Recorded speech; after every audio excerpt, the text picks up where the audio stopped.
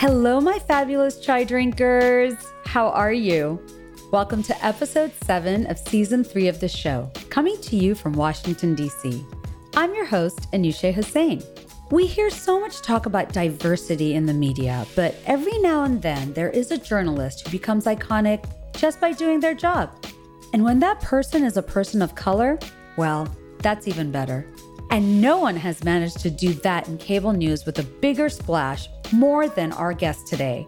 I am talking about CNN's Manu Raju.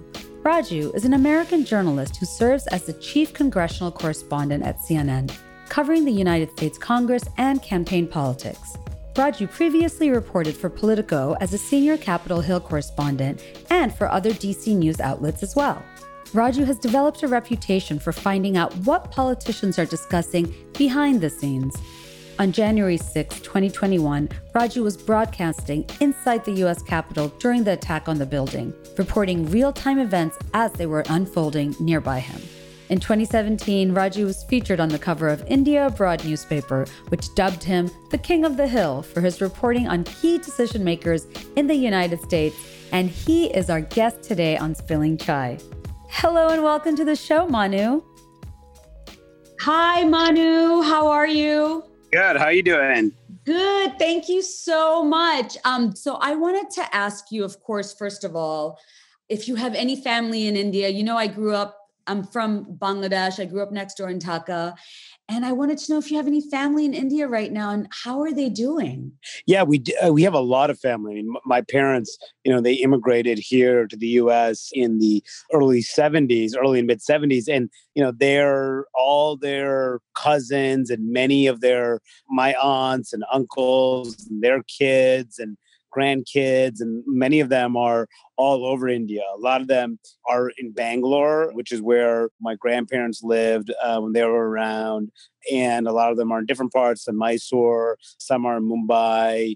And, we have been checking in pretty regularly with all of our family there. Knock on wood at the moment, people seem to be okay. There is just such an intense lockdown for folks who have not been vaccinated and just they are inside, as they tell me, all day long. They don't leave the house. And, we have some concerns because there are some family members who have some pre-existing conditions and are elder. So they're older family members. So we're concerned about them too. But hope at the moment people seem to, our family seem to be making it through it. So, but it's just so scary and so sad and what's happening out there. It's so scary. In February, I had a quick window to go see my parents in Dhaka after like a year and a half. So I took it and everybody was kind of acting like they had the same overconfidence as India, They kind of were feeling like they had turned a corner. And then I think the cases just exploded. Yes. But speaking of your family in India, your late grandfather, Gopalakrishna Adiga, is a legendary poet. Yes. From South India. I did not know this. He was editor of Sakshi magazine and is credited with helping to bring Kannada literature to the masses. Were you close to him? Talk to me a little bit about him. Yeah, he passed away in 92. So, I was 12 years old at the time when he passed away. But we used to go to India pretty regularly when we were kids, every 2 to 3 years, and we'd spend months at a time at my grandparents' house. So, I got to know him really well when I was a kid, and I really looked up to him and revered him, and I knew how much people respected him, his writing, and how his writing was studied widely in Karnataka state. And for folks studying Kannada literature, my dad often compares him to T.S. Eliot in terms of stature in literature. Wow. This is my mom's dad, and my parents, my dad, says before he even met my mom, he was, well aware and just read and studied and respected my grandfather's writing. So, meeting my mom was a thrill for him because he really looked up to my grandfather. That's great. So, so some people in my family say that's, one reason why, I ended up in a less traditional field than a lot of Indian kids because, of the writing genes from my grandfather. He wrote in Kannada. Mm-hmm. people have translated his poems, but when you translate the poems, it kind of loses a little bit. Never the same. Never quite the same, exactly. My parents really have tried to translate themselves and have actually published some of his writings in English. So, my kind of the reading skills aren't the greatest. So, it's nice to have the translation, the English translation. But he was really well respected person, and and I still hear a lot about him from folks who they'll realize that I'm Gopal Krishna Adiga's grandson, and they say, "Oh, I used to read his work in school," and so I still hear about it today, even though he's been passed for a few decades now. That's so great. So you worked at your college newspaper, the Badger Herald. Yes. At the University of Wisconsin-Madison. What was that like? Would you say you picked up the journalism bug there? Yeah, no question about it. I mean, really, when I was in high school, I didn't really know what I wanted to do for college, and I really had no idea. And, actually, I decided to pursue a business degree, and I actually got a business degree from the University of Wisconsin.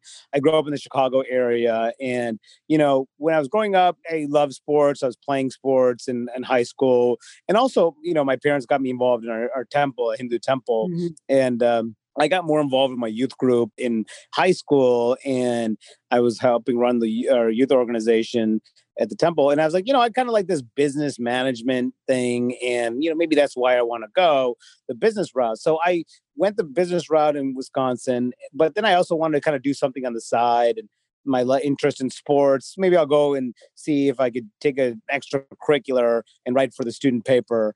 And, my brother in his college, he wrote for his student paper. And I was like, he liked it. Maybe I'll like it too. So I went to the Badger Herald when I was my freshman year, and I said, "Hey, can I write sports? Do you guys have any room for a sports writer?" And they said, "Sure, why not?" Like, whatever. So then I just started covering random sports stories, whether it was soccer, whether it was hockey, whether it was swimming or football. Football was later because that was the big sport, of course. So I got more and more involved. And as I got more involved, I started liking it more. By my junior year, I became the sports editor of the paper.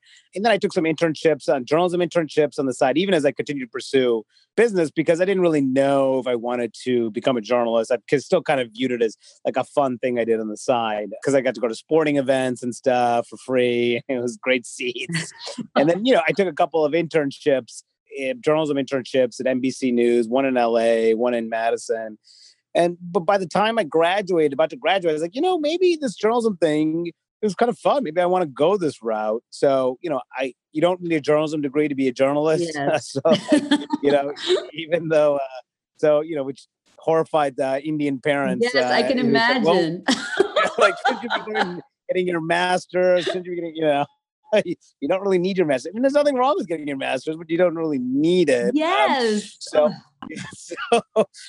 by the time I graduated, I decided I'm going to try it out. And then that's kind of, how I decided to pursue this field. Do you think that because you kind of came from like a literary background, your parents were maybe a little bit more accepting of it than maybe other brown parents would have been? Yeah. Definitely. I think that might be something to do with it. I mean, my dad too, even though my dad's a doctor, he always liked literature and writing, and he says that he wanted to be a poet too. So, and he writes a lot of medical, he's been published writing various books. And so so I think he definitely saw the interest there. And my mom, she didn't push me to do anything, to her credit. Probably would have preferred initially for me to become a doctor or engineer. So, classic. But to their credit, they did say, you should pursue what you want. So that was a good thing. So that is so important. Yeah, I mean, my dad used to take me to his hospital, and I would go on his rounds sometimes as I was even in college, as I was maybe thinking about seeing if medicine was something I would go for, but it just never really felt like the right fit. Wow. Yeah, you can totally feel it. There has been so much conversation, obviously, recently about diversity in mainstream American media, making it more inclusive, everything that happened with George Floyd last year. Do you think things are getting better. It's changed so much just in the past 2 years alone. What was it like when you were starting out? It has gotten better in terms of diversity. It has still got a ways to go on all that levels. I'm still in the press corps right now, in the congressional press corps. There really are a handful of South Asians. There are a handful of Asian Americans, the handful of African Americans. It's still a largely overwhelmingly white press corps. And through all aspects of media, it's getting better. I think at CNN, they definitely try to, especially on air, ensure that there are various people who have different, ethnic backgrounds on air. Yeah. So it's not a very homogenous panels discussions. You really just don't see that much on our air anymore. But when I first started, it was just in the media in general, it was even more so. There were fewer, women in prominent positions. It was mostly men and not many minorities. But I think the field is trying to move in that direction. It takes time to get there. And I think it helps having people who have different viewpoints understand different issues differently from their own personal backgrounds, and it helps shape our coverage accordingly when people have a real understanding about how some of these issues really impact people. So, yeah, I think it's gotten better, but, I think there's still just certainly a ways to go. When you were starting out, did you have any idea what you were doing? Because before you, there was really nobody like you. I lobbied on the Hill for years, and you just don't see that many people of color, let alone to see like a Desi reporter like yourself. So when you kind of got this beat, did you have any idea that you were breaking so many barriers, or were you just doing your thing? It's one of those things that I didn't really think a lot about, and I still kind of don't. And maybe it's just kind of the way that I've assimilated into American culture, and I just don't really think about it. But, as I've gotten more prominent on television, people have made that point to me very clear that, you're just really not there's just not many people like you who are doing this, Yeah, there really is. There really isn't, in terms of, political reporters, and certainly to such a big network like CNN. So, I kind of view it as like, it's a responsibility in a lot of ways. You should present yourself, because if not many people are seeing you, people like you, they'll immediately stereotype. Some people may stereotype and say, well, everyone must be like that person, because that's the one person that I see. Exactly. So if I come across as someone that nobody likes, then they may think that of a lot of all Indian people are like that. And that's certainly something I don't want. So. So it's a lot of pressure too. You have some pressure. Yeah. And I kind of just feel like I just need to be myself and try not to be someone who I'm not. And, and I think, and just try to, be fair to people. I think I really tried to, in my reporting, try to come across as and try to report evenly, give both sides ample opportunity to make their cases, not try to surprise people when I report something negatively about them, give them time to respond, and reflect their viewpoints accordingly in my articles and in my television reports. So, I just think that all helps in terms of developing a reputation as a reporter more broadly.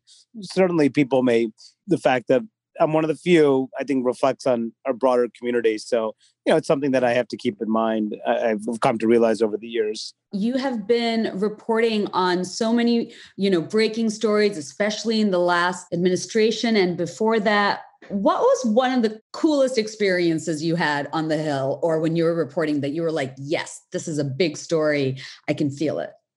Those are always hard questions for me to answer. I'll give you a couple examples, but because we're always so in the moment that I have a hard time remembering stuff that I might have done, like 5 years ago, let alone 5 minutes ago. But, I think that I've covered so many big stories that are central to the news agenda, that are driving the news coverage.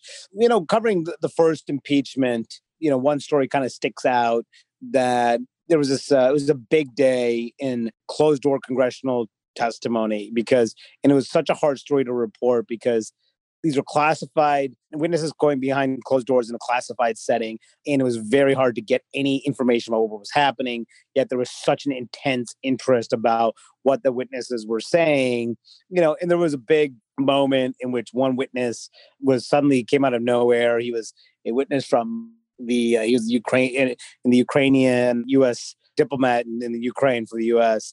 And he went behind closed doors and revealed a private conversation that Donald Trump had with the ambassador to the European Union about, investigating Joe Biden. And wow. That was one of the most significant pieces of information that had come out during the impeachment trial. So, but no one knew any of that. But I got a copy of his remarks from a source, and I got it, and within I found it and I got it from my, from reporting, and I went on air and live and just basically read the testimony on air for the first time myself. Wow. And so it was a long, it was 25-page document. So I had to really read through it quickly, figure out what we wanted to say, find the relevant passages, get it out to the network, report it on air, explain the significance. And while all my competitors were standing there watching me because they didn't have the information.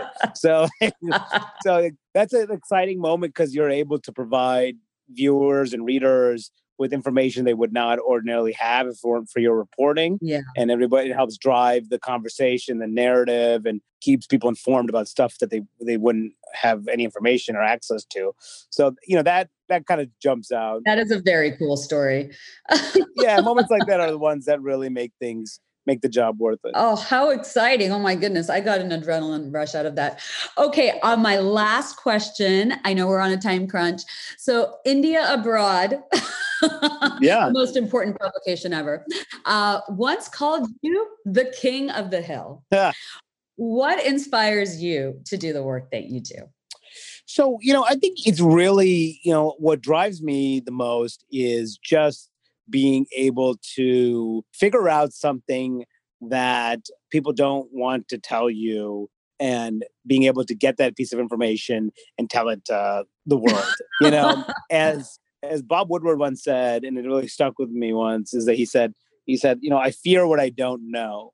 And, I really kind of feel that same thing too. I think that, people in power oftentimes don't want to tell us stuff that's happening, but it is as directly relevant to what's going to happen and affect people's lives. And it is incumbent on us as reporters to figure out what really is going on. So that's what really drives me, to figure out what's going on and to tell people that, because otherwise they wouldn't have any knowledge about what was happening. So that's what keeps me going here, and working as hard as possible to get that kind of information. I love that. What a great place to end the interview. Manu, yes. Thank you so much for your time. And Tara, thank you for making this happen. Wonderful. Well, thanks for thinking about me, and thanks for offering. Yes, have a good one. I'll talk to you guys soon. Thanks so much. My first job out of UVA landed me on Capitol Hill as a feminist policy analyst lobbying on global health legislation. When I found myself in the heart of the US government, I felt so out of place and intimidated. Everyone was so white and so male. That's what I love the most about a career like Manu Raju's. It simultaneously shows us how far we have to go and how far we have come. If you enjoyed this episode of Spilling Chai, don't forget to check us out on YouTube, Spotify, or wherever you like to listen to your podcasts. Follow us on social at Spilling Chai Podcast. And until next time, let's keep spilling the chai.